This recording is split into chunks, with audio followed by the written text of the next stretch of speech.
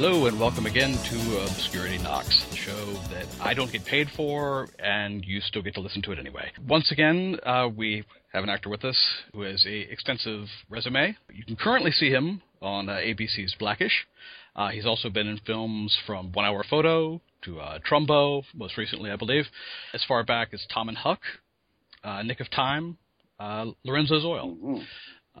Ladies and gentlemen, Peter Mackenzie. Hello. Welcome. Thank you. I do get paid for this, Will.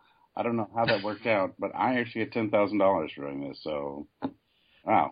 That is, that's like my budget for the next 15 years. So, wow. Congratulations. I think your agent's totally screwing you over. Go ahead. I think you should be paying yours more, frankly. I appreciate you being here. I will go ahead and give the shout-out to Michael Price, who specifically said right as I started this podcast, you should ask Peter Mackenzie to be on your show. I think he'd be perfect for it. God bless Michael Price's pointy little head. Yes. So he's the one who I'll lay blame on if you were terrible. But I don't think you're going to be. I get the feeling this is going to be great. He's a good egg.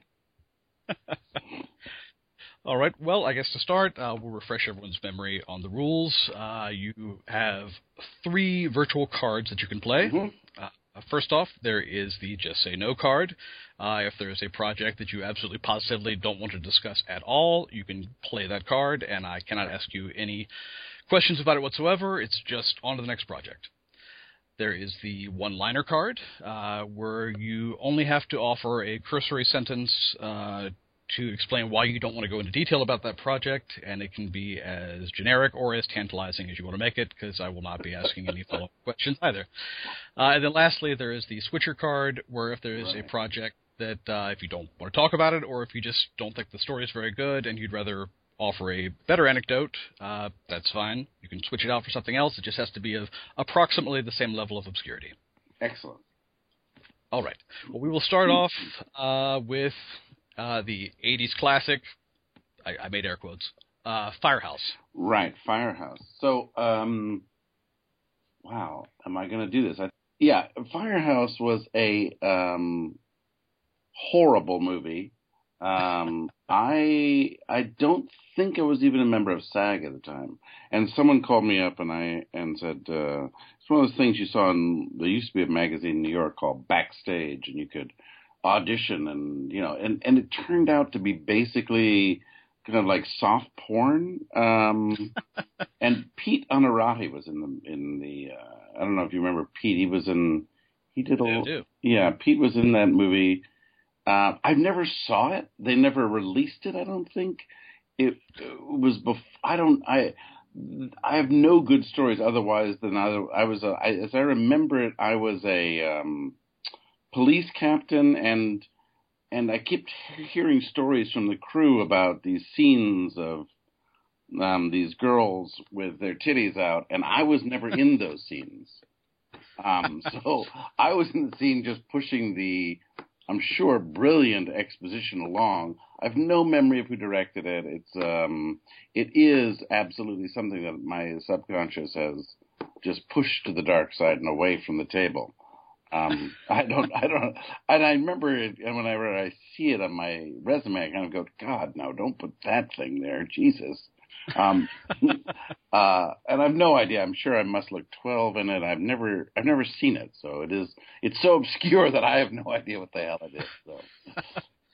Well, I will say that based on your name, I feel like you must have played some sort of stuffed shirt, because your character's name is Dixon Willoughby. Yes, exactly. No, that was exactly it, and I'm sure, made fun of and, humiliated and got none of the girls. All the firemen in there, it was all about them, getting the trucks washed by girls, topless girl. I don't know. Who cares? It was just nonsense. And at the time, I remember being thrilled to actually be in a movie.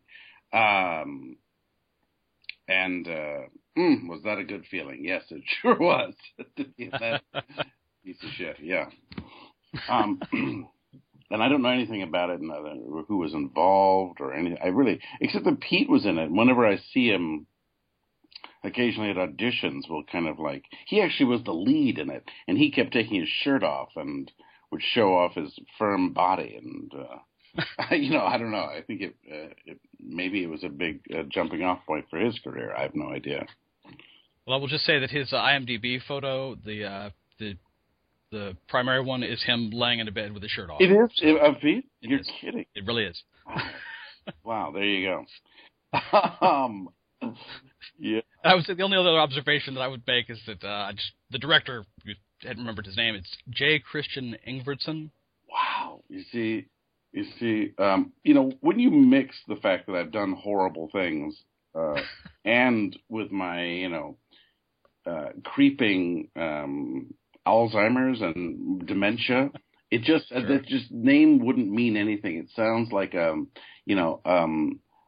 don't know, a server somewhere in the Midwest. I wouldn't know who that person was at some smorgasbord somewhere in some Swedish restaurant. I don't know who that person is, and that's why whenever I meet somebody, whenever I'm, on the street or someone says, "Hey, Peter," I'm like, "Hey," I'm such a coward. I have no idea, and then I'm madly, doing my version of a computer going, "How do I know this person? Give me a hint. Give me a clue.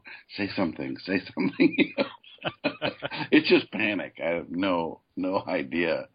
I can't remember anything about that, Will. I have no good stories other than I just remember it kind of being like, a scab that just won't go away. I don't know. It's nothing that I'm at all proud of or anything. It's taken me this long to begin even 30 whatever years of acting to even feel comfortable now when I get a job. So God knows what I was like then. It must just be like kabuki theater if I were to look at that, just me with a big grin on or something absurd, Well, I did notice, and I'll wrap with this, as far as J. Christian Ingvarsson's back catalog, I find it fascinating that he directed, produced, wrote, and appeared in Airboss, Airboss 2 Preemptive Strike, Airboss 3 The Payback, and Airboss 4 The X Factor.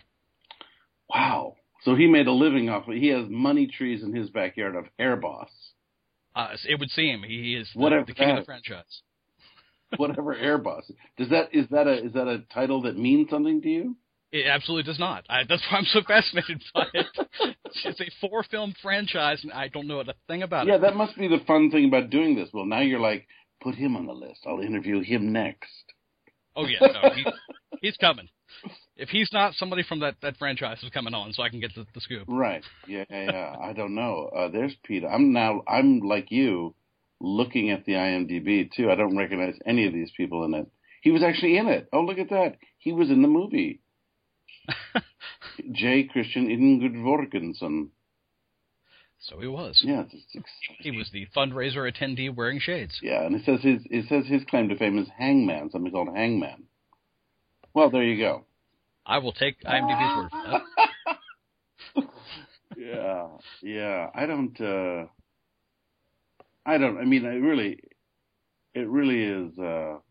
We shot it out in New Jersey, I remember.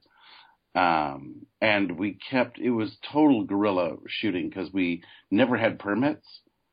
So we would shoot scenes and it would be a lot of, and this was before the days of, high def, or we were shooting on film or some version of film, but it was like a 16 millimeter that he was going to convert, and it was just horrible. And then he kept going, "We have only 2 takes because the police are coming," it was like that kind of thing, like, oh, sweet. And we all thought we were, being rebels, but we were making basically soft porn, that's all it was.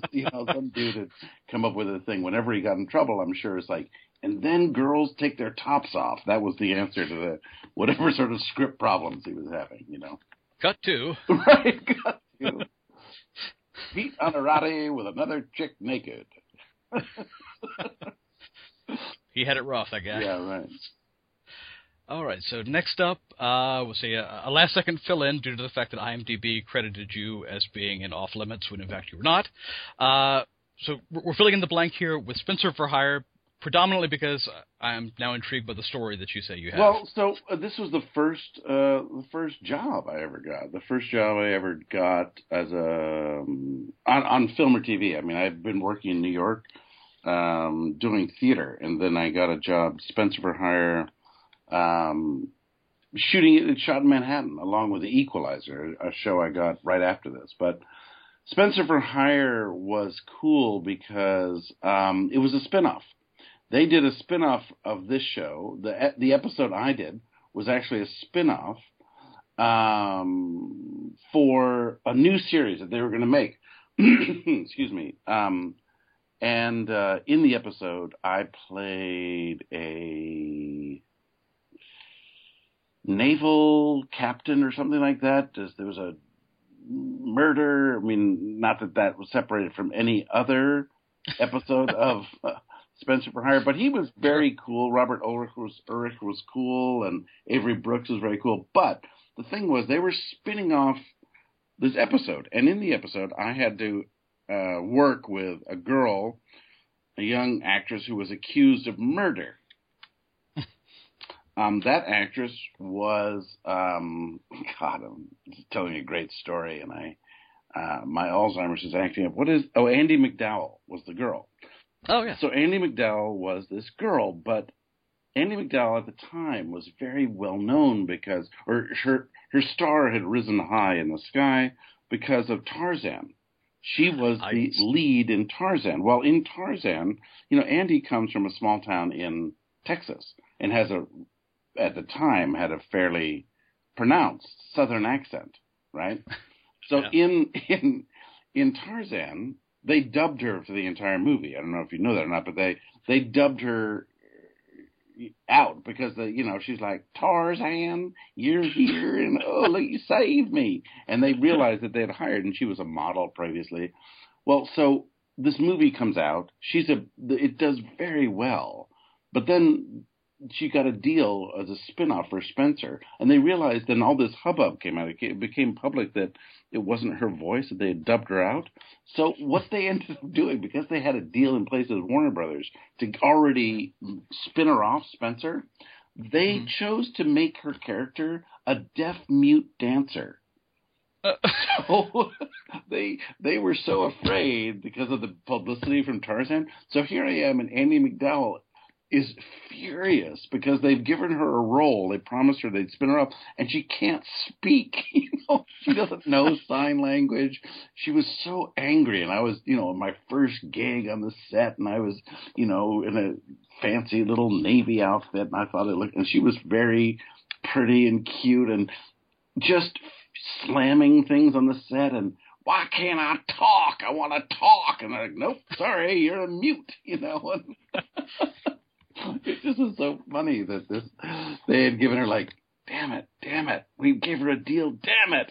All right, well, here's the answer. We'll make her a deaf mute and then make her a dancer. That's what a lot of deaf mutes do. They're dancers. So absurd.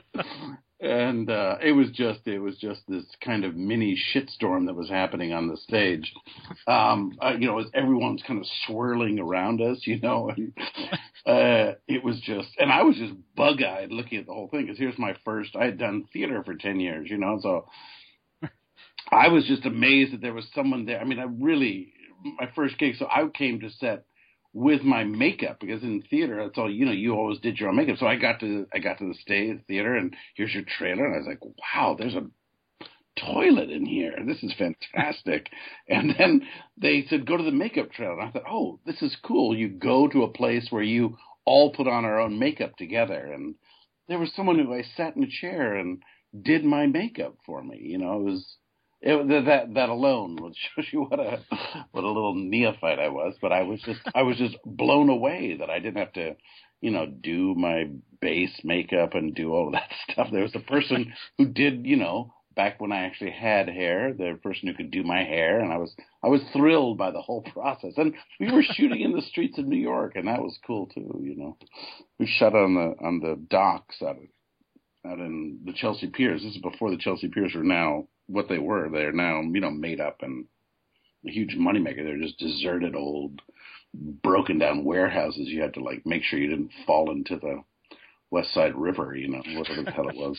So, yeah, that was my Spencer for Hire story. So, well, just offer a quick sidebar that I actually had done random roles with Andie MacDowell, and we talked about both Spencer for Hire and Tarzan. But I asked her about Spencer for Hire first. Yeah. And she I guess in retrospect, I now wonder if she was feigning a lack of remembrance about the role. She was like, wasn't she a ballet teacher? He couldn't speak. Oh, wow, dude, that's kind of wild. Yeah, I've never run into her. She wouldn't obviously remember me from Adam, but, and she later, went on to much more acclaim than certainly, because she hadn't done, what was the Jimmy Spader thing? Sex, Lies, and Video. Right, and that skyrocketed her, and then Four Weddings and all these things. I mean, she's obviously gone to a really magnificent career, but at the time she had just boomed off of. What was her comment about Tarzan? I'm so curious. Oh, it's funny. I didn't ask about it until later into the interview, just because it seemed wise to not lead with that. But you knew the story, right? You knew that deal that had been dubbed, right? I did, right. But she went into more detail than her publicist later said. She's never gone into that detail with anyone. Wow, so congratulations. Cool. All right, but I'll give you a quick nutshell. She said, I was shocked for starters because I had no idea, and how I found out I felt was cruel. I went over to do looping, and they kind of told me. I was by myself. My agent didn't know. Nobody knew. I thought the way they did it was very underhanded and thoughtless. I still ended up making the sounds for the baby being born in the jungle. Yeah. She said, you can imagine that it ended up being pretty easy to do that because I was in so much pain after that. Mm-hmm. I fought really hard to redub it myself, but I had a lump in my throat the whole time, so I'm surprised I even made it through. Oh, it's a cruel business, man. Especially cruel to women, I got to say. Because here's Andy, she was a model and exquisitely beautiful. And then, these idiots don't do their research and find out she's from Texas. It's like, that might have been something you looked into before you hired her as Jane, Anyway, yeah. Well, good for her. She certainly not only survived that, but overcame it. So, yeah. Yeah, actually, that was her closing word, was that it was a huge accomplishment. I look back at it, and I really feel like I overcame the impossible. Ha! Well, there it is. Yeah, that was it was such a kind of egg-in-the-face moment. I mean, every review had gotten wind of it, I remember, and just kind of laid it out there, and just was so, whatever. Who played Tarzan in that? Christopher Lambert, wasn't it? Yeah, Christophe Lambert, the Frenchman, right? Who didn't really need to speak English, so they hired a Frenchman to play an English or an eighth man, and then well done. Christophe Lambert, who ended up marrying Diane Lane. I suppose so, yeah. Actually, I forgot about that. Yes, he did. And then that ended. Okay, so I guess next up we have the immortal Theodore Rex. Theodore Rex, wow. I'm sure most of your listeners have a copy of this film at home in their video library. Yes, of course. So Theodore Rex, I remember for two reasons. One, because I got to work with Whoopi Goldberg. And it was a fun role. I'd done a TV show called Herman's Head, which ended in '94. And this was my favorite type of audition where they called up and offered it. And Armand Mullerstahl was in it, yeah. Mm. And he was, no, his daughter was in it. Armand's daughter was in it? Anyway, it doesn't matter. I got to work with Whoopi, and so for me, Whoopi did a one-woman show on Broadway years ago. And when I was a young actor in New York, I went to go see it, and she played all these characters. I mean, from a junkie to a white girl to a rap star to a Rastafarian to a homeless. I mean, it was an unbelievably brilliant performance that I went back and saw twice. Huh. And it just so profoundly affected me of how amazing she was, and just so inspiring that she had put together this group of characters. And so the chance to work with her was sick. It was just a chance to say, there was a time when I think I had one son, and I had started acting in New York and was broke all the time and doing, theater down the East Village for $214 a week, or, and am I doing the right thing? And I just remember seeing Whoopi on Broadway and being so like, yes, this is what I want to do. This turns me on. This excites me. And she kind of kept me on the track. And it was very cool to actually share that with her and to tell her that, because she, kept the hook in my mouth. I blame her for the reason I keep doing this. But it was really cool. And she was miserable, by the way, on this project. She, at one point, for those of you who don't know, Theodore Rex is a story that takes place in the future. I can't give you an exact date because I'd ruin the movie. But, no spoilers, please. Yes, it had puppeteers inside of little over human scale dinosaurs. The lead of which was Theodore Rex, who was a police officer who was Whoopi Goldberg's partner. And apparently, I don't know what happened to Whoopi. I'm not sure, must have been drinking when she said yes to this movie, and when she sobered up and said, what the fuck have I done? And she read the script, she sued to get out of it. And they wouldn't let her out of it. So this was another project. It seemed to be a kind of a theme in my life of being on this movie where Whoopi hated the director, despised the producer, and wouldn't allow the producer to come to the set. She said she would kick his ass, and he didn't. And so it was, but she was the bomb in this. Richard Roundtree was in it, for those of you who remember Shaft and how great Richard was. And I heard this conversation in the hair and makeup trailer is a place for me throughout my career that has always been, I would say, unilaterally my favorite place to be on the set, just because it's usually full of, people who work much harder than anybody else. And have just great stories, and they've been around, and you can, if you're smart and you make friends with them, they're great for gossip, and they're great for like telling stories. And you sit in that chair, and someone's putting on your hair or putting on your makeup and making your hair look pretty, and it's a great. People become very loquacious, and then they tell. So Richard came into the trailer the first day he worked, and Whoopi stood up and hugged him and said, you're a huge person in my life because you played because of Shaft. And Richard was just, what? You're Whoopi Goldberg. What are you, he's being very, like, that's very nice. He said, no. Whoopi said, my little brother, or big brother, I don't remember,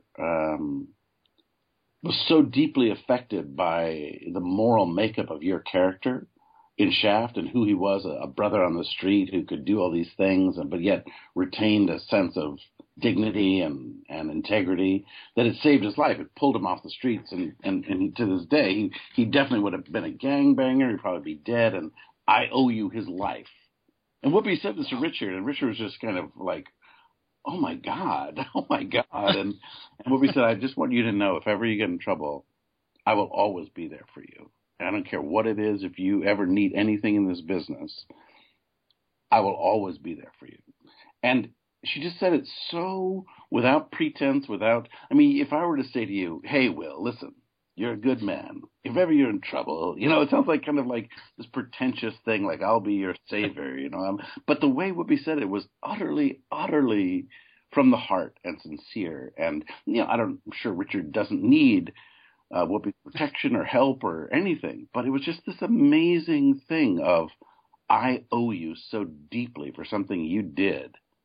Yeah. If ever you need it, you have a IOU chip. And it was just, we all were sitting there just unapologetic and just so raw. Something obviously she felt deeply and wanted to say to Richard. And Richard just sat there and was gobsmacked, but took it in and tried, and then we moved on. And it was really this cool moment of her being very, very raw with it. And no doubt, she probably had something to do with Richard getting that job too. And he was awesome. And I remember too, Whoopi, every day in that trailer, she loved gospel music. And there was a group called the Fairfield Four. The Fairfield Four. And they're an amazing a cappella gospel group. And if everyone out there doesn't know them, you can still look them up. They're long since defunct. But Whoopi put together a then it was a little cassette tape for me, which I still have, that Whoopi made for me because I loved this music.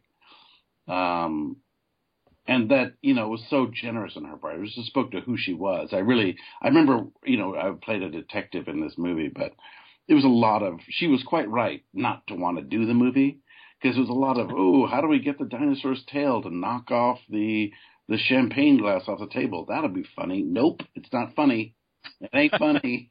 That's not interesting. And this little pause and stuff. I mean, the whole thing was just horrifying, but outside of the experience of working on the actual movie, working with Whoopi was cool, and I never seen her since. Whoopi, she came very close to being hired to be in the Jennifer Lewis role on Blackish as Anthony Anderson's mom. It would have been awesome to reunite with her, but it's just another one of those things that happens when you're an actor, is that when you're working on a show or working on a movie, you just become so intimate and close to people you work with. And then the show ends and it's like, oh, right, that's my friend. And we were so Whoopi, I love Whoopi. Oh, right. You go, I haven't seen her since 1995, and I mean, Susan Sarandon, when I did a movie years ago, one of the first movies called Lorenzo's Oil. And Susan said something wonderful, which was very true. That, being an actor is like being a nomad in the desert. You go to a certain place, you find an oasis, which is a job. You all pitch your tents, your camels drink, you eat figs, and everyone's happy. And then you pack up your tents and you just move on.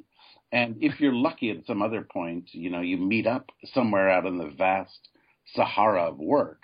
But that really is our life, we're all happy to be eating and drinking and being alive, because next time we're like, oh, yeah, she died. She was in the desert. That was sad. She's dead. Who knows? We just never meet them again. But it is very much like that. So anyway, that was my memory of working with on Theodore Rex. Had a lot to do with how generous Whoopi was, and how miserable, how much she loathed these people we worked with. But I found that really amusing, and I would do nothing but kind of like, fan the fire of her hatred by like, God, they sound like they were assholes, like that, to get her going, Yeah. That's great. Okay, so next up would be The Faculty. The Faculty. Now, The Faculty was a TV show, again, that I made fairly recently after Herman's Head. And another one of my favorite auditions where they offered it to me. And this is how I got to be chums with my good friend Kurt Fuller, who I understand you recently interviewed, right? I did. Yeah. Absolutely. And you didn't ask Kurt about this, I heard, because I listened to this podcast. Kurt was in this. I probably had it erased off of his.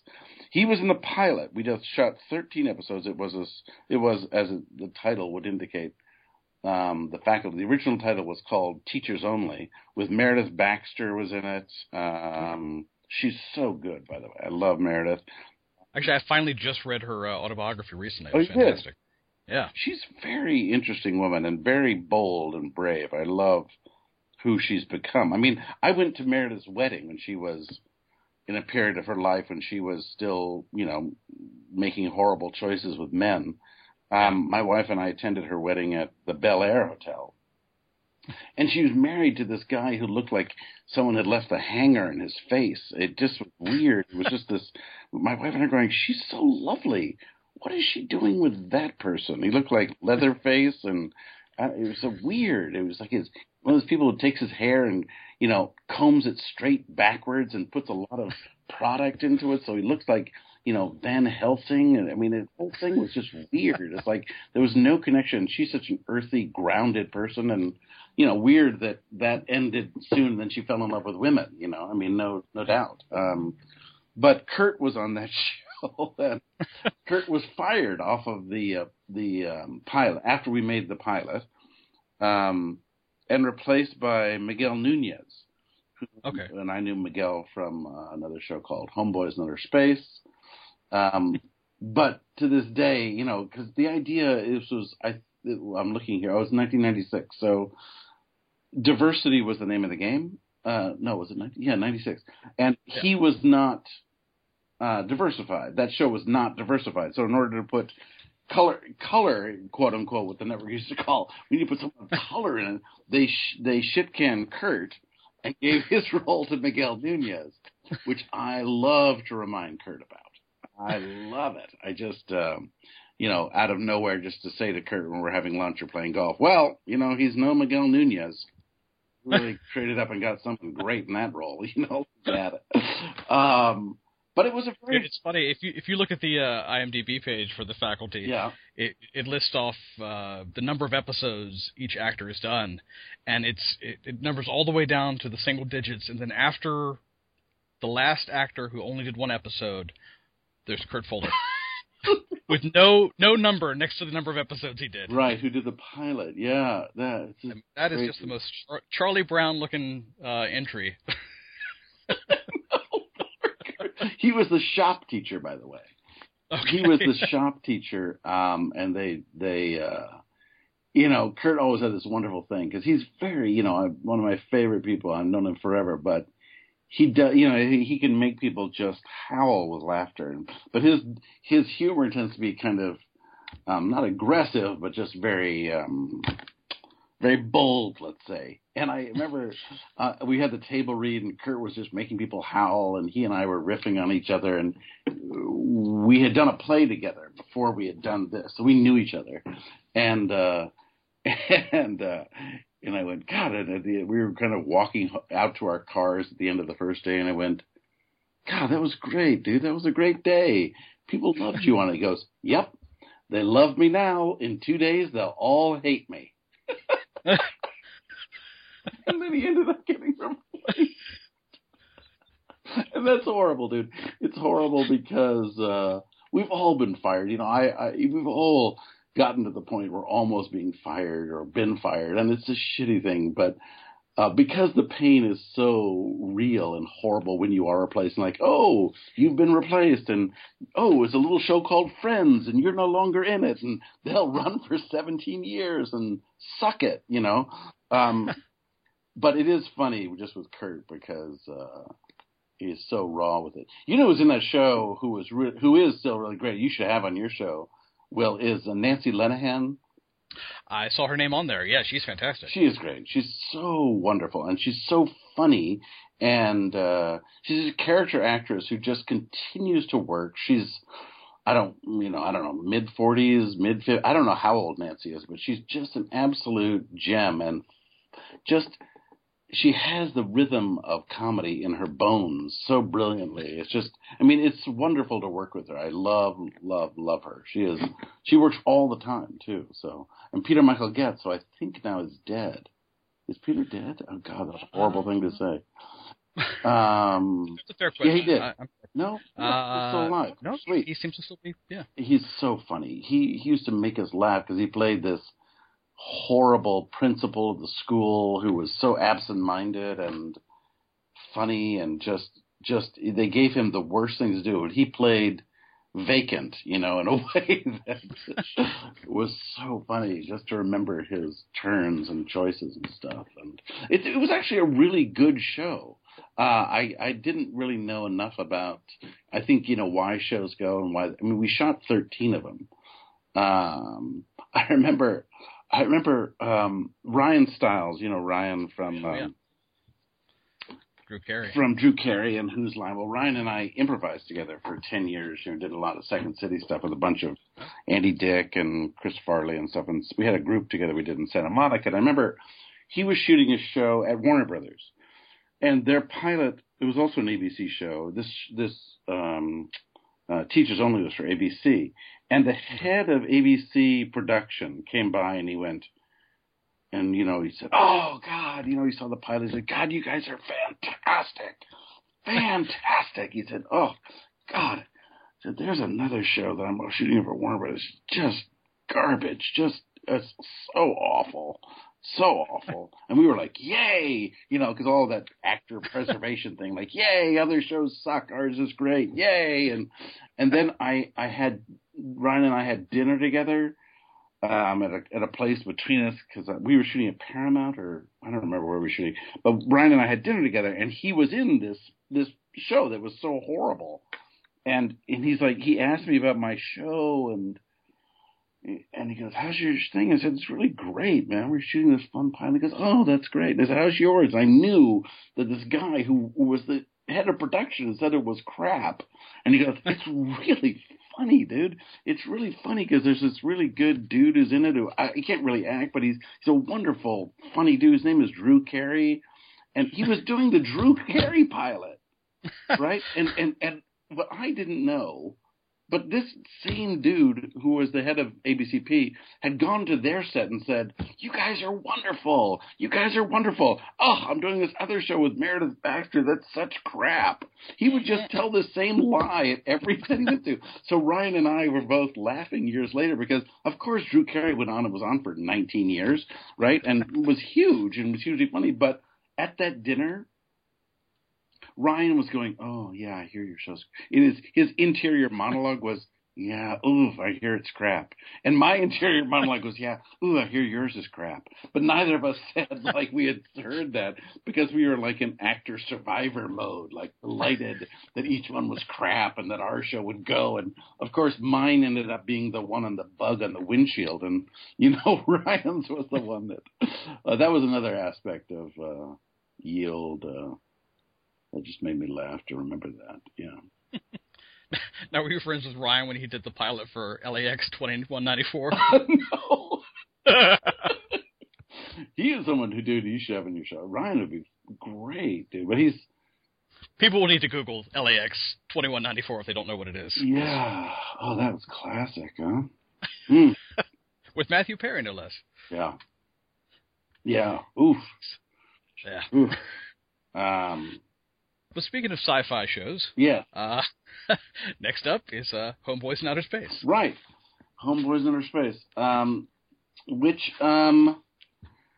was a blast. Homeboys in Outer Space was with Daryl. Do you have it in front of you? I can't remember Daryl. Let's see. I'll look it up. Flex Alexander was in that show. Flex at the time was. It's about two young black kids who were in scooting around outer space doing crazy, wacky crap. And it was hysterically funny. And they, parodied, Eric Van Lowe created it. Daryl Bell, that's who it was. Yes, exactly.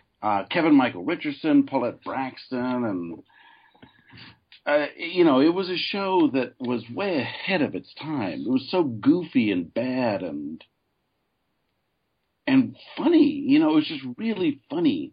And I played an android on the show. So every day I played this character who was their, servant, I had to be in makeup, getting this prosthetic on my face, this latex prosthetic on my face, that took 2.5 hours to put on and a half hour to get off. It was just, that part of the thing was just, the whole part of my face, because it would go over from my forehead across my right eye and down to below my ear, So that part of my face was basically, I'm a 16-year-old kid with acne. It was just so ripped apart by all the latex and all the Bondo and spirit gum they would put on there and just rip my face. That was horrible. But, we had people on that show,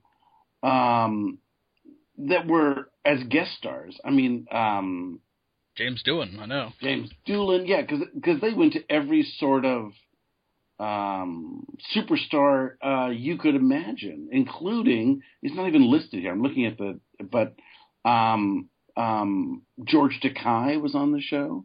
Okay. George Takei was insanely great. But no, Judy Garland and Mickey Rooney. Mickey Rooney was on the show. Mickey Rooney was on the show. Mickey Rooney, that blew my mind, that he would do a show was horrible, kind of goofy and weird and bad. But He was having a blast. He loved it. He played, the Emperor of the Universe. James Brown was on the show. James Brown played the Emperor of the Universe or some freaking thing, And I saw Little Richard was on there. Little Richard was on the show. It was Burt Ward was on the show, who played, Robin. It was crazy great to hear these guys' stories. Mickey Rooney told a story about how he had an incredible career. When you look at, he kind of was at the beginning of what Hollywood was, right? And then, all the way through to Breakfast at Tiffany's. He was, he's a great storyteller, and he told a story about how he claimed to be the 18 and under ping pong champion of Southern California when he was a kid. And I don't doubt that he was, but he was, a child star at the time. And so I just don't know how he fitted in. But when he was 60 or something, he went to the doctor, and because his eyes were acting up and he couldn't. And the doctor said, well, I can do this, I can do that, I can give you cataracts, or you can play ping pong again. He said, what do you mean? He said, well, there's nothing like, basically what happens when we get old is the muscles in our eyes get relaxed and fat and tired, and that's what your eyes go bad. And ping pong, so Mickey claimed to take up ping pong again, and he said all of his eye problems went away. So I always associate, whenever I hear Mickey Rooney, I always associate him with being a 60-year-old dude playing ping pong and his eyes being cured, But that was a great job. Flex was. We continue to see each other. I don't really stay in touch with Daryl, but Flex was, at the time, they listed him in some magazine like GQ as one of the top 10 sexiest men in America. And that was no end of horse shit that we could give him grief over that, And I remember Spike Lee came out and slammed this show. He hated it, right? He came out in the community. This show was on the CW. No, it wasn't CW. It was called WB. WB, right. Yeah. Which Flex and Daryl, to the horror of myself, said WB stands for We Be Black. Because there's only black folks who watch the show, right? Watch that network. And I was like, you can't say that. You have to, the hell, that we can say what the hell we want,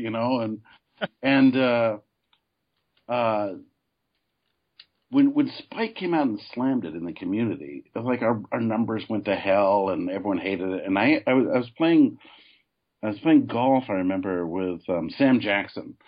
I played in a golf tournament that he and I on the final day were playing together, and it was like ESPN2 had just been born. What year was this show on, Will? It was in 96. So ESPN was so lacking for content that they would go to celebrity golf events and film the last day. They were looking for such desperate for filler. And Sam and I played 18 holes together. And I mentioned this to him that, he said, he didn't know who the hell I was. And I said I was doing the show, and I said, Spike killed it. Well, I knew that he and Spike were, obviously Spike was instrumental in terms of making Sam's career, Yeah. And he said, and out of nowhere he goes, man, fuck Spike Lee. I was like, what? He goes, Spike likes to hear Spike's name. And I said, because he was asking, Sam was like, who created the show? I said, a black dude, Eric Van Lowe. And most of, that's where I know Mike from. Mike worked on that show. That's how I know sure. Mike Price. Mike Price, and also Maddie Weitzman. Maddie Weitzman, who runs American Dad. Oh, wow. Most of the crew was black. But Spike drove a spike into that show and killed it, and put all these brothers out of work and sisters out of work, and he killed a black show in the air, saying it set the black race back 50 years. That's what he said about the show, because it was so goofy, right? Well, but the irony, of course, is that he wasn't saying that Married with Children set the white race back fucking 50 years, because that was equally as stupid. Equally as dumb, but Spike just took exception with whatever message he thought it should be in the show and killed the show, which was brutal, because the only way to, have people of color outside of, TV particularly is very much a white person's party, and here he was, Spike, as the leading black filmmaker at the time, probably still is, killing a black show because he felt the message. Well, the message was just like, we're making dumb sitcom jokes. Why don't you lighten up? We're not claiming to be, the second Harriet Tubman coming or Martin MLK. We're just being goofy, but we're having a blast and making people laugh. And he killed it. Wouldn't have anything to do. And Sam was just like, he loves, Spike loves having his name in the press, and if he can slam you, then he gets his. And I was like, wow. It just sucked, man, because Spike killed that show. So anyway, maybe it would still be on the air, but I doubt it. But there was a chance. So, and I will say, just because someone out there will correct me, I said it was the WB. It was actually UPN. UPN, yeah. And there was another. They had another. I can't say it on your podcast what that stood for, but let's just say that stood. They also had whatever that's called, the U and the P and the N stood for unemployed people and Negroes, or a harsher term. And I was like, guys, you can't say that. And I'm like, why don't you screw yourself? We can say what we want. And that's the people they said who watched that show. UPN was unemployed people and Negroes. So, but that was those are great guys and great experience. And it was just, one of those jobs where you show up and laugh. And Kevin Michael Richardson. He's great. Oh, so talented. Kevin, of my generation of people, just is such a master of his own vehicle, his own voice, and what he can do. It's amazing. I'm in awe of Kevin. I ran into him recently, and we reconnected, which was great because, we're on this nomad journey, and Kev is just an absolute dream of a human being, My instant memory of Kevin Michael Richardson is always when my wife and I saw him at a Television Critics Association get-together, and it was the second time in a row we'd seen him, and he just saw us, opened his arms, and said, "Have you hugged your Negro today?" And so we got a hug from Kevin Michael Richardson. No doubt, when he hugs you, he lifts you off the ground. He's because he can. A gigantic human being, yes. A lot of love for him. I love that show. I really had a lot of joy doing that show. And it's a fascinating show when you look at the credits because, aside from you were talking about the creator, but you had consulting producer Al Jean, Mike Reiss. Yeah. Simpsons legends right there. Yeah, and Chris Cluse. He's the American Dad guys, too. Chris Cluse, who's a really funny dude. And Mike Barker. Mike and Matt were partners together, and it's and there's Miguel. Now there's Miguel Nunez on there. Yep. Those are some good. Believe me, they got some people together on that show to be really, really funny. They made some funny scripts that were just destroyed because of Spike's I don't know what. Just hubris maybe. Whatever, yeah. A pain in the ass. That too. So I guess next would be Chill Factor. Chill Factor. I'm going to do one of my passes here, only because the reason I got this gig was because I'd done a couple of movies with the producers. So a very good friend of mine named Mr. Robinson, who runs Morgan Creek. And he just threw me this bone. He's like, dude, I need somebody to look. Would you mind playing? And it was like a technician on this thing with Cuba Gooding. It was humiliating. I'd done a movie called Major League Back to the Minors, which was the third in the series of that was so bad. Actually, can I get you hold on 1 second? My doorbell is ringing. Lord, answer it. Probably being home and the dog is barking, so I'll be right back. Well, that was very funny and very unexpected. What was that? It was the only other writer for the Onion AV Club who lives in this area who happened to be driving by and had some cupcakes. Well, tell him to join. He can join us. Well, he was off on another task. That sounds like... I gladly would have invited him in. You know definitely. what? Just say it's a drug deal. Don't even... Why do the dopey... I will be taking a picture and sending them to you. It's a nice little box. They're right. Okay, Will. Cupcakes. Okay. They're blue and gold. All right, I'm citing colors now.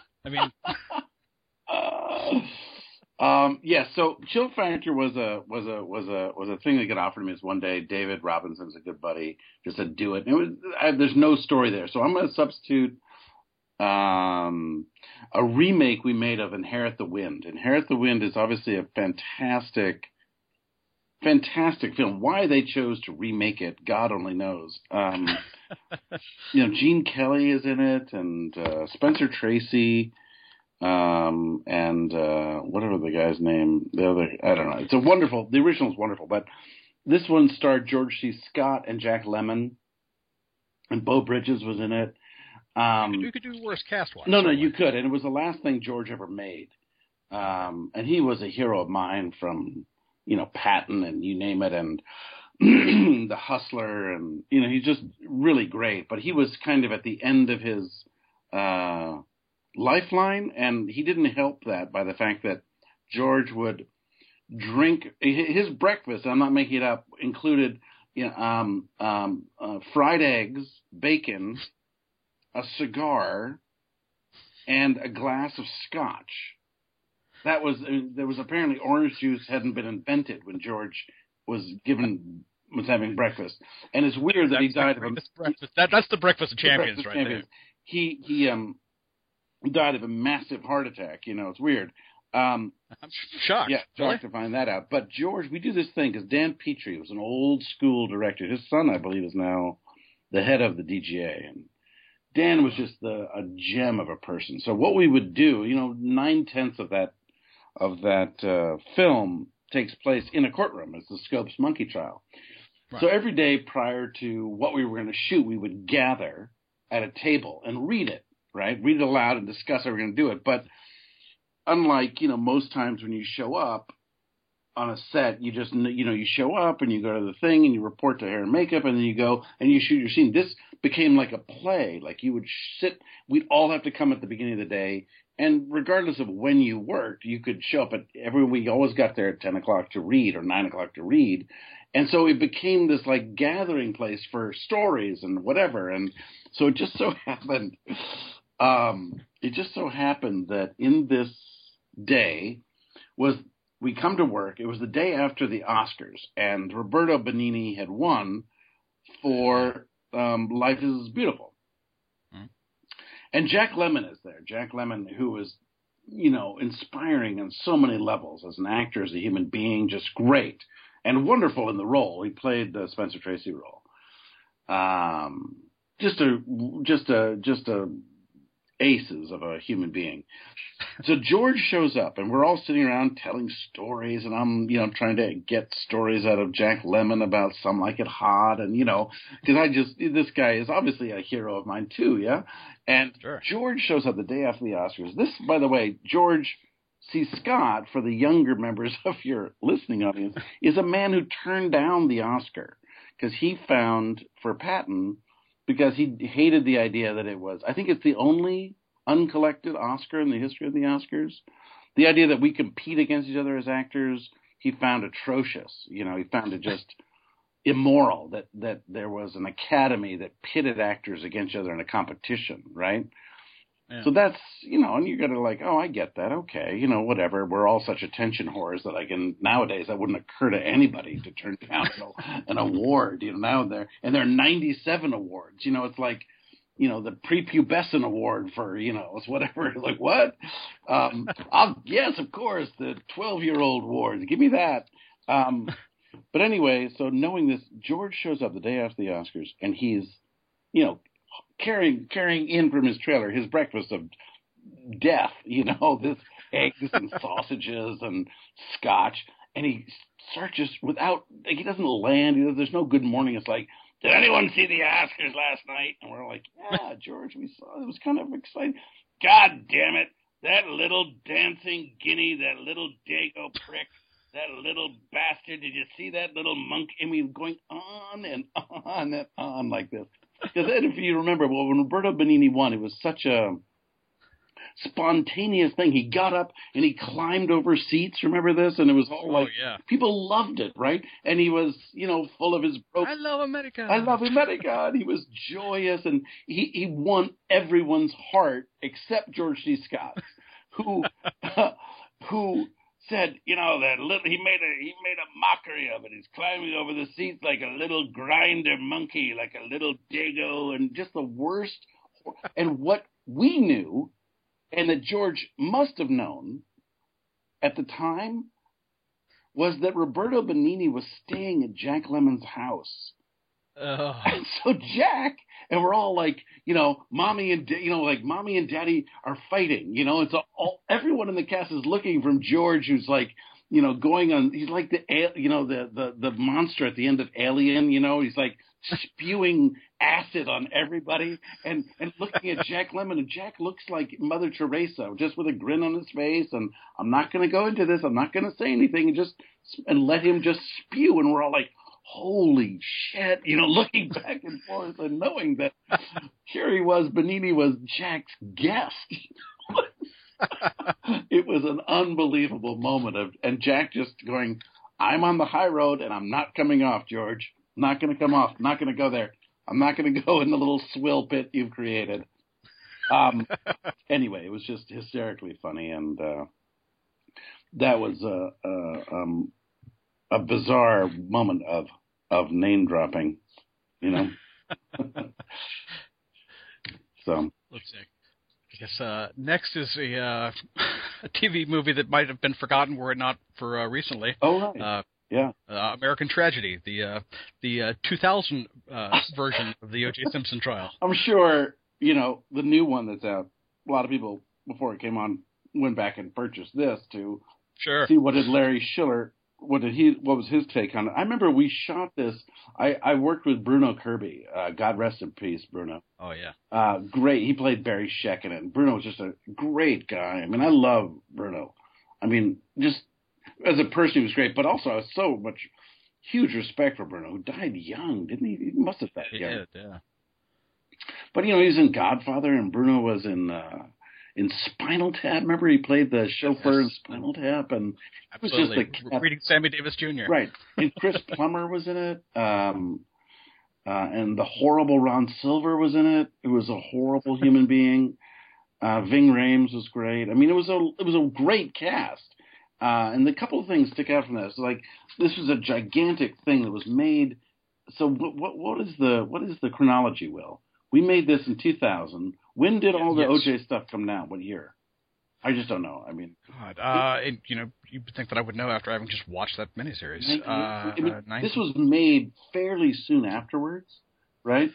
Yeah. Oh, definitely. So no pun intended, but the blood was still fairly fresh on the walls. But they had hired as our expert, right, to help us through like the aspects of like this and that, and I played one of the assistant, Bill Blazer, one of the attorney's assistant to Chris Plummer, and the woman who was the assistant, who was our expert, was the L.A. Times reporter who covered the case, and she was known as she had covered the LAPD for years, and so of course when we had our table read and we were sitting around, we said like, so.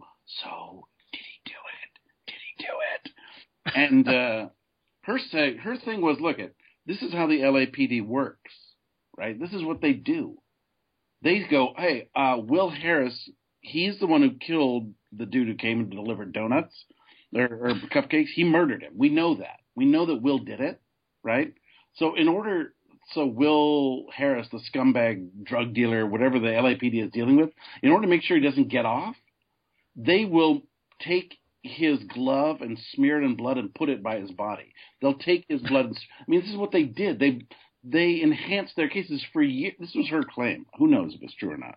But he said their MO for how the LAPD would work, they knew OJ did it, but they said, there's a chance he could get off, so we'll take this blood splatter and we'll throw it here. I mean, they did horribly stupid things, not knowing that the intense magnifying lens that would be put upon this case would expose all of their nonsense. And that's ultimately, of course, the irony is like, that's what got OJ off, right? Yeah. But that was their claim to fame. And this was, in the year 2000, I guess it was the beginning of cell phones. But one thing I remember, we're working on the set and we're doing these, endless court scenes, which as an actor are just ass, because you always have to, like shoot the over, shoot the close, shoot the judge. I mean, just won't end, And Ron Silver was working. And Ron, I'm sure someone out there loved him. I mean, someone, but not a lot of the people on the set loved him. He was just this angry, pissed off dude who just brought nothing but bile to work every day.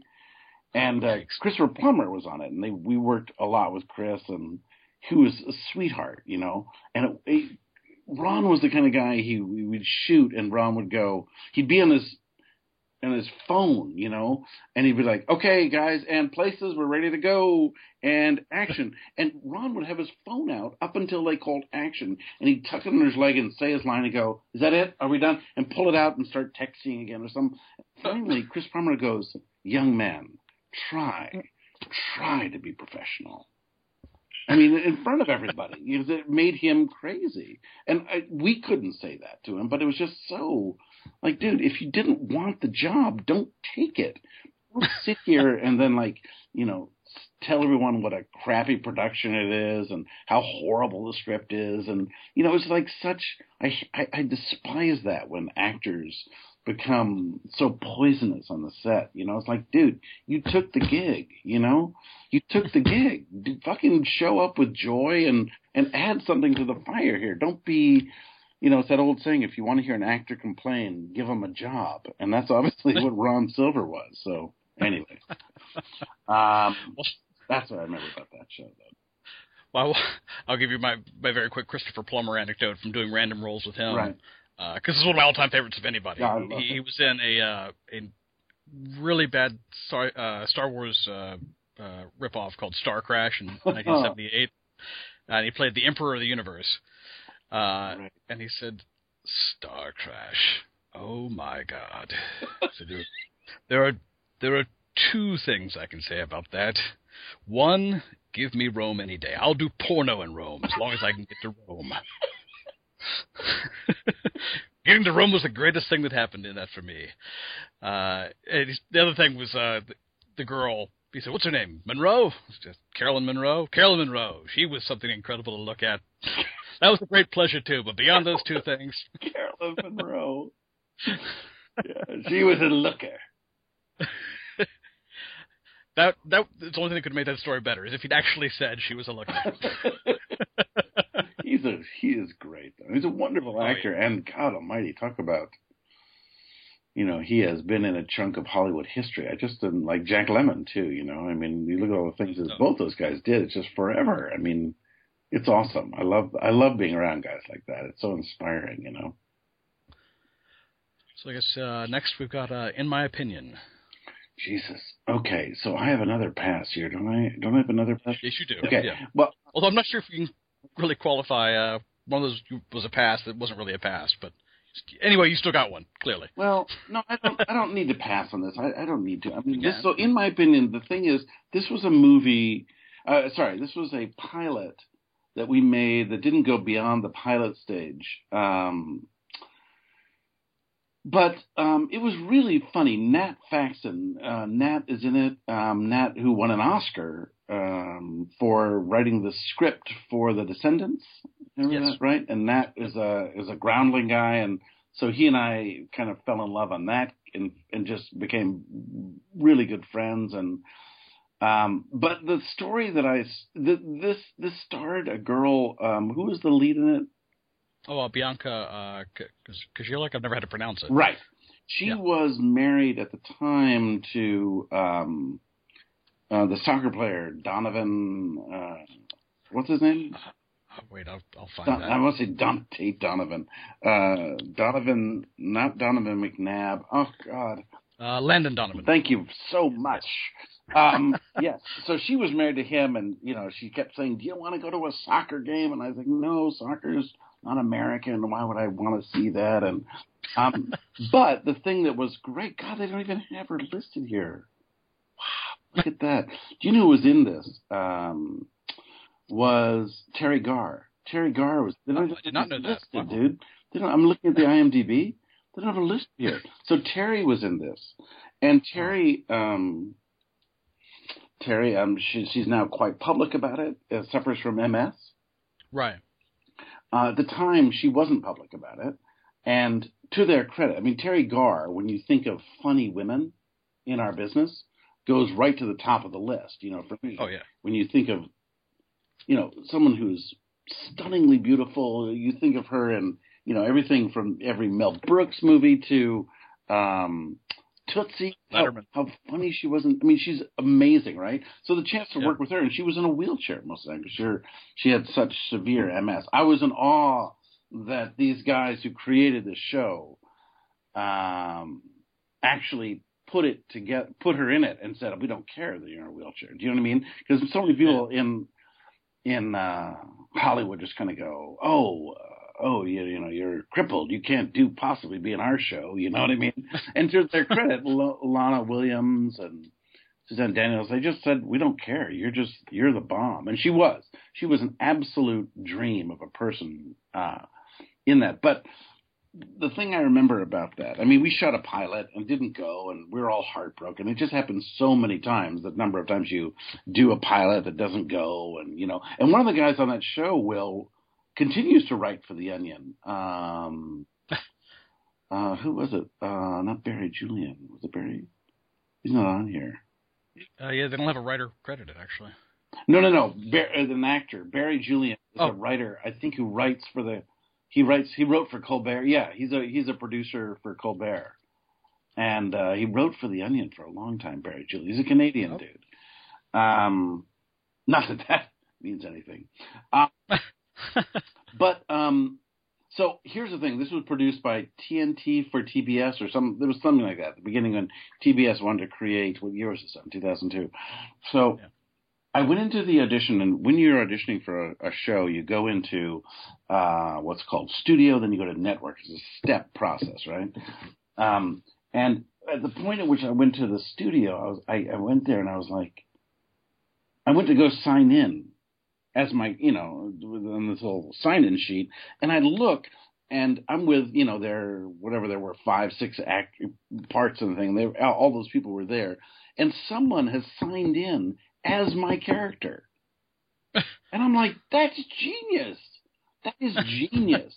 I've been doing this for, at the time, like 20 years. How come I never figured that out? Like, I'm so much like this character, I'll just sign in as the character. And I was like, I got to find who this person is. And I find out, excuse me, are you the guy? That's genius. I'm just going to say, I think you're a genius. And the guy goes, no, actually, that's my name. And what? What? Your name is actually the name of the exact name? First name, last name? I mean, dead on. He goes, yeah. So the woman who created the show is my best friend. She wrote it for me. I went, what? What? And here I am auditioning for that role. And so it turned out that he and I went to network. We were the only people to go to network for it. And he works all the time. I won't mention his name, but he works all the time, this dude. He's a really funny cat, and I have a lot of respect for him. But he went into the audition at network, and as he goes in, it's one of those auditions where it's like they do this thing where you're auditioning behind basically toilet paper, right? So you can hear when you're in the waiting room every horrible, every burp in the room. I mean, I can hear the guy, and it's crickets in there. He's doing the exact same thing I'm doing, but it's crickets. But prior to going in, you have to make this deal in place for what your deal will be. And the business affairs people are like, Peter's not getting the role. So whatever you want, we'll give him all the money you want. We'll increase his, we're so sorry, but, this other guy's getting the role. So I had this huge deal in place. I didn't care. I know I wasn't getting it. And then I hear him go in, and it's just like he's at a funeral home doing stand-up comedy because no one's laughing at him, right? And I'm like, I'm looking now at the material going, is this shit just not funny? I don't get it. And then I go in there and I just do it, and I'm really loose and I don't care. And I wreck the room. I mean, people are peeing on themselves. They're laughing and loving it. I get hired. This guy who had the role written for him didn't get the job. And I was so horrified and brokenhearted for him, because just imagine being that guy. And, they went to college together and, we got a chance to work together. And the first day that we shot the pilot, I went up to the woman who created the show and I said, I know what happened. I know what went down. I don't know why it went down, but I know he's your buddy, and I hope there's no hard feelings between you and me. She said, absolutely. She was super cool, but she said it was all about the network going, we sign your check. Oh, that's your best friend? Screw him. Screw you.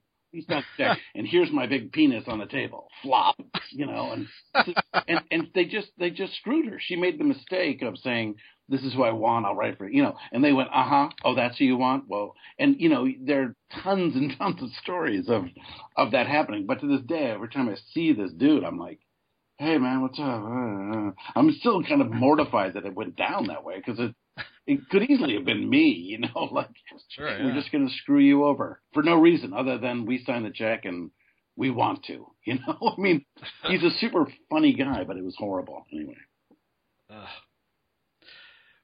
Let's see. Next, we've got Good Time Max. Good Time Max. Jesus, was this the one that Jimmy Franco directed? Yeah. Right. Well, yeah.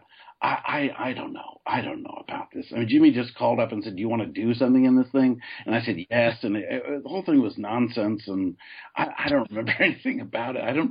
Wasn't it no? It wasn't a horror show. It was I don't remember, but I remember I was walking on the Warner Brothers lot not long, like a couple of years ago. And when you walk in that lot, if you come off the main drag there, it's right behind Ellen's thing. And I don't really know Jimmy other than doing this thing. And this person walked out of the back door of Ellen's show and I kind of like he and I were walking in this deserted, Warner Brothers back lot, and I kind of give him the head nod. I don't know who he is, and he goes, "Don't I know you?" And it's like, "It's me, Jimmy. I directed you in Good Time Max." And I'm like, "How do you remember me?" I looked at you, and you're Jimmy Franco. How the fuck did I not know you? And he has a phenomenal memory. I mean, I respect. I know that it seems like a favorite thing to do in Hollywood to shit on Jimmy Franco for some reason. I don't know why. He's a really smart guy that I respect and works all the time. He does all these, he went to Columbia and got degrees and stuff and writes. but people love to crap all over the guy. Am I right, Will? Don't people love to do that for some reason?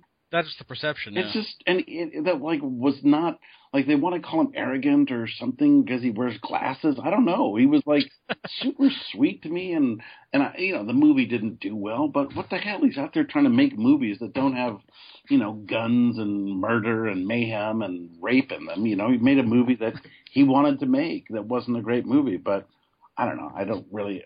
I was in one scene where I was a doctor. I don't remember much about it, but he was a good egg, and that's my only story about that movie. Is like show up one day, work on it, and then go home, and collect your $1,500 for doing a day's work. Yeah. Let's see. The next is the Untitled Cedric the Entertainer project. Right, and this is a pilot that we did with Ced, who I have huge respect for. I love Ced. And it was right after the writer's strike. So we made it 2008. And the then head of ABC, Steve McPherson. Yes. We make the pilot, and Cedric is great. I mean, I was so in awe of this guy because he co-wrote it, co-produced it, was in it, and was one of the producers on the thing, and every day he would show up and bring to the set such grace and funniness and wit, and he wore so many hats, because he had to deal with a network. He was a big star, and it's not easy doing that. It's not easy wearing all of those hats and not being a douchebag, because you can get stressed out. Sure. Regina Hall was in it. Melissa Peterman, who played my wife. We played his neighbors, and it was just a really funny pilot that after we made it, right, it tested off the charts. I mean, black people liked it, white people liked it, yellow people, purple people loved it, right? And we knew we had a hit on our hands. And Steve McPherson comes to Ced afterwards. It was created by Rock Rubin. Rock Rubin and Sid had known each other for a long time. Rock is a super funny dude who worked on King of Queens forever. And Steve comes to Sid and says, listen, the strike is over, but I need you. I don't want these guys to be the showrunners. I want to get, Phil Rosenthal or Chuck Lorre and all these people that he had under contract, right? Development. So he said, they're not doing anything because of the writer's strike. So I want them to run. So go meet with them. And so Sid goes, well, I like Rock. Just meet with him. It's one of these things, like, exactly in my opinion. I'm signing the check. Do as I tell you, right?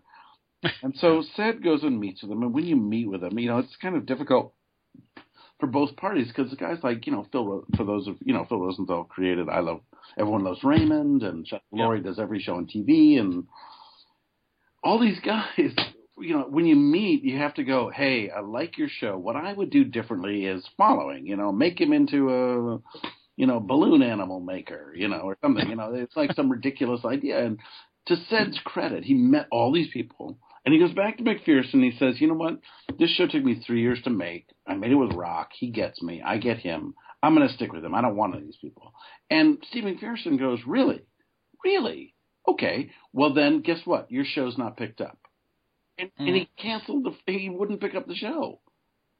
It was such ridiculousness. It was such, again, this little boys in the schoolyard and I can show you. And, to Sid's credit, he stuck by his guy, and often in these stories, you want those stories to be, and then, Rock Rubin and the show ran for 19 years and look at Sid, he stuck by, and well, he stuck by him and the whole show got shit canned, he did the right thing, and he just took it in the mouth. And Sid at the time was doing a lot of big movies. So I think there was a part of him that he just didn't care. He knew what he was doing, the risk he was taking. And he was proud of the show. He obviously wanted the show to go. And Regina Hall is amazing. She just played on Blackish, by the way. She played that episode of Black Nanny, Regina did. And she's also in Barbershop.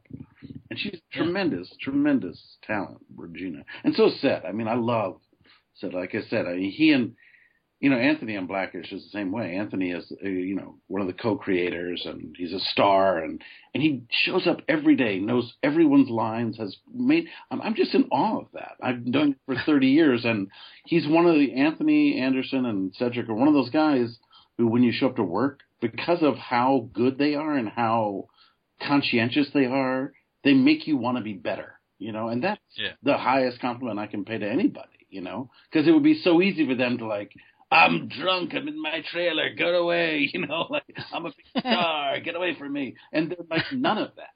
None of that. These guys were just amazingly professional. And it was heartbreaking at the time.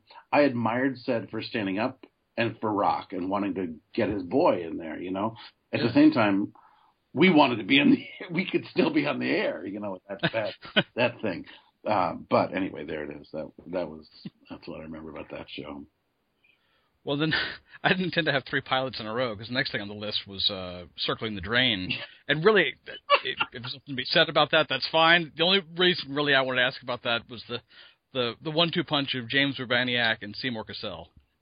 Right. Now tell me what you know about James Urbaniak. I'm just so curious. You are a trained professional in this field. What do you know about James? What do I really know about him? Not a lot. As far as his work, I'm a big Venture Brothers fan.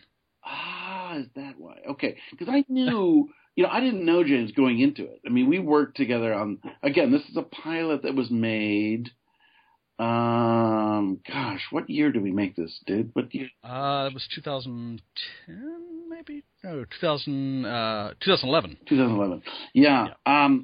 So this was produced by Michael Eisner, who had just been fired from, or left, Disney and ABC, right? And Michael Eisner, was the biggest gun out there. And so he was getting into making, the idea was we made this pilot basically on spec. We shot it, made it, and the idea was he was just going to sell it. People would fall in love with it and sell it. The idea of this Circling the Drain is a term for people who are about to die. I didn't know that until I did this pilot. But the thing about this, it was about a woman, Alexandra Torresani. Now, who is she? Well, I don't know her either, really. I didn't know her at the time, and still don't know her, obviously. But she played an obituary. She ran, it's a horrible idea for a show. It's a horrible idea. The idea that, you go to see people who are dying and you write funny stories about them. I don't know. The whole thing was kind of weird. But you asked about James. Who else did you ask about? Oh, Seymour Cassell. Oh, so Seymour. God bless Seymour. Now, there's someone, too, whom I immediately go to because he's such an old school guy, Oh, yeah. He made all of those movies, with the Carradines. He made, he made some, he's part of kind of the independent movie trend that came in the late 70s, early 80s, So he's a real hero of mine. But the thing about Seymour when we were working on this thing, Seymour has a hard time hearing and carries what's called an earwick. An earwick is basically a microphone you put in your ear and people feed you your lines. Mike Gambon has one of these, right?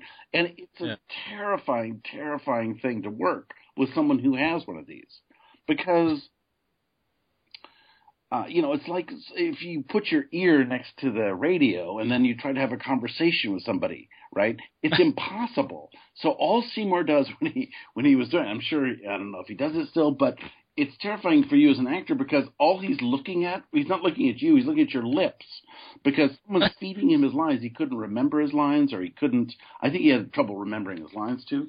But he would just watch your lips. And when your lips stopped moving, Seymour would say his line. So if your line was, hey, dude, we should really go out and get some dinner before midnight, right? That's your line.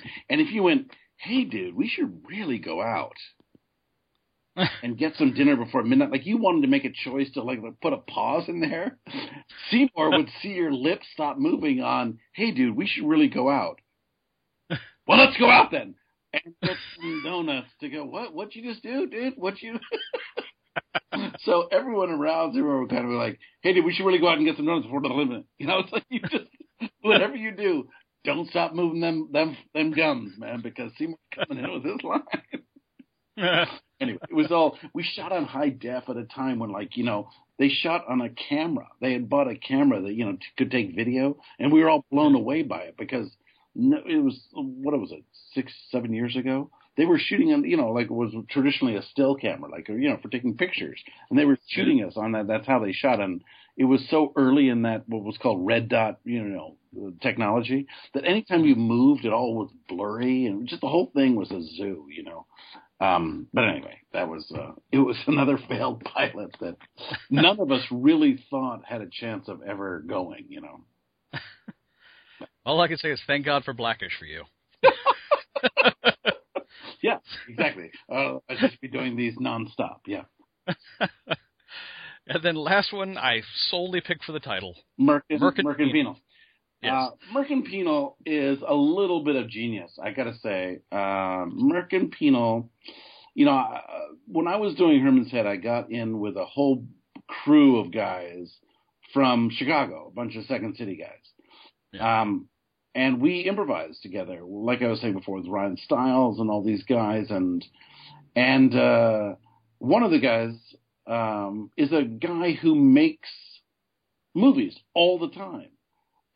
His name is Mitch Rouse, and he's a really, really funny guy who puts together these movies that he comes up with and writes. He wrote a thing called The Factory or something like that, and I'm trying to look up this credit, Will. Where is it? Is it even on here? Oh, it is. It's under movies, isn't it? Yes. And it was really funny. It took place, guys like Brian Doyle Murray were in it. Joel Murray was in it. Joel, and all these crew, he just basically calls on all these guys. And I play this insane guy who owns the prison. And it was super funny. And one of the geniuses of our time, I think, is a guy named Dave Pasquesi. I don't know if you know Dave. He's a Chicago actor in the world of improv. He does a long form Herald improvisation in Chicago with TJ. It's called Dave and TJ. And Dave is a really, he and Mitch had the lead roles in this thing. And they were, guys who had gone to prison and shouldn't have gone to prison and were really, it didn't really matter. It was all kind of dopey and funny. But it was a prison, really dark comedy that takes place inside of a prison. With all of these Second City guys who were hysterically funny to work with. And I was just played this out of control warden who just kept losing his shit every time he was in a scene, and it was hysterically funny. And it's kind of heartbreaking because Mitch made this thing for himself, by himself, because no one else. He's one of those guys who, we all sit around and we're drinking wine late at night going, hey, Will, wouldn't it be funny if we made a movie about you as a, running cockfights? And you're going, that would be hysterical. Well, Mitch is one of those guys with Jay Leggett, rest in peace, who actually goes and writes it and produces it and does it. The rest of us fat asses just sit around and say, it would be hysterical. Someone really ought to do it. Well, he does it. So I am in awe. Whenever Mitch calls, I'm like, dude, you want to? I'm like, yep, I'm in. I'm in. I don't care what it is. I'm just in awe of someone who can actually not talk about it, but do it. And this was really funny, dude. It was a funny thing and a little heartbreaking. He went around and they tried, they beat every pillowcase in town trying to sell this thing. But it was before Orange is the New Black was out, and no one wanted to ooh, prison. That's not funny. And yeah, it is, So it was a little bit of a heartbreaker. You ended with a heartbreaker, Will. Well, I'll cheer it up slightly and say that I've done random roles with Joel Murray, and I've traded messages with him on Twitter, so I sent him the link to this podcast and said, "Oh, you might like this. I've talked to such and such." And he says, "Oh, well, actually, I'm buddies with Bruce McGill and Kurt Fuller and whoever else. So yeah, I'll definitely check that out." Well, then I saw on Facebook that you and he were friends, so I sent him a message saying, "Oh, well, I think I'm talking to another one of your friends." Yeah. And he says, "Like, I just saw him last week at the Caddyshack golf tournament." Yeah, I love Joel. He's just such a great egg. He's a good guy, and he's had this Caddyshack event, this fundraiser he does with Billy down in Florida, where the Golf Hall of Fame is. And, Joel is a guy who I only got to know through improvising, doing Second City stuff. And for years, I just thought Joel didn't like me. He's a very, he says 6 words, he does not very, a warm hugging guy, but then he call me up and say, hey, you want to go play golf? And I'm like, yeah, fuck yeah, let's go play golf. You want to hang out? You want to come play? We're going to do an improv. I'm like, I think Joel likes me, It's and as such, his kids have kind of grown up with my kids and their buddies, and he's become a really good friend of mine. I really admire Joel. And he works all the time, and his work is spot on. That's the thing Joel did with not Billy Bob. Jeez. With God, he was so good in it. The America thing, Bobcat. Bobcat, yeah. The thing he did. God Bless America. Yeah. God, was that good. And Joel was great in that. Just great. I was really watching Joel, how good he was in that dark, dark movie. I was really hoping that would take off and be a game changer for him. You know what I mean? That would have been awesome. But, who knows? Who knows? At least he's had Mad Men. That's certainly. Oh yeah, Joel made people realize that he could actually be a dramatic actor. Yeah, well, I think that's for a lot of comedians, that's a big deal. But Joel's been in so many successful shows. So many, Still Standing and Dharma and those things. He's had a huge, huge career. He must have been great on the show, I bet. Oh, well, we actually just it was a print interview, but he was just a great interview in general. Yeah, he's a good guy. All right, well, you've suffered enough here, and but you've provided me with wonderful stories. I very much appreciate it. Of course, my pleasure. It was a lot of fun to do, and remembering all the horribly obscure things that I've done. I've described this to someone yesterday as being a conceptually ridiculous podcast. So thank you for. Thank you for basking in the ridiculousness. Well, thank you for having it. It gives a chance to revisit horrible, dusty lanes that are better probably forgotten. And for everyone, please be sure to continue tuning in to Blackish. Got a few more episodes left of the season. Yeah, we do. And we got picked up for next year. And it's congratulations. There it is. I'm really happy about it. It's a good show to do. Really happy and proud to be a part of it. And I don't say that about every show. You can tell I don't, based upon this podcast. But that show is one that I'm, such a rare thing. It's a show. It's actually about something. It's a sitcom. It's about something. It's actually they kind of deal and grapple with some sort of social thing. It's very. I'm not trying to make it like we're curing cancer, but it is a show that is trying to be a la Norman Lear. They had a show about the N-word. They had a show about police brutality that really, frankly, wasn't even a laugh in it, but it was all about what it is to experience life from their point of view, and that's all they're doing. And they managed to make those things funny. It's remarkable, and I'm very proud of it. So it's such a rare thing, as you know, to do something like you feel like is having some sort of,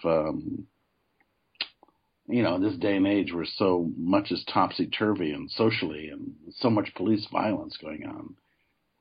It's great. I really am proud of it. So.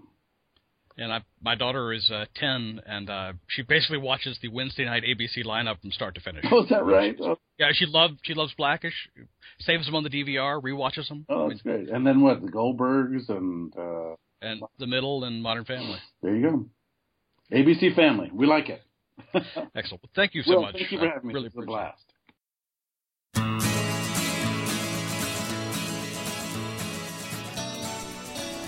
You've been listening to Obscurity Knox, and now you're not.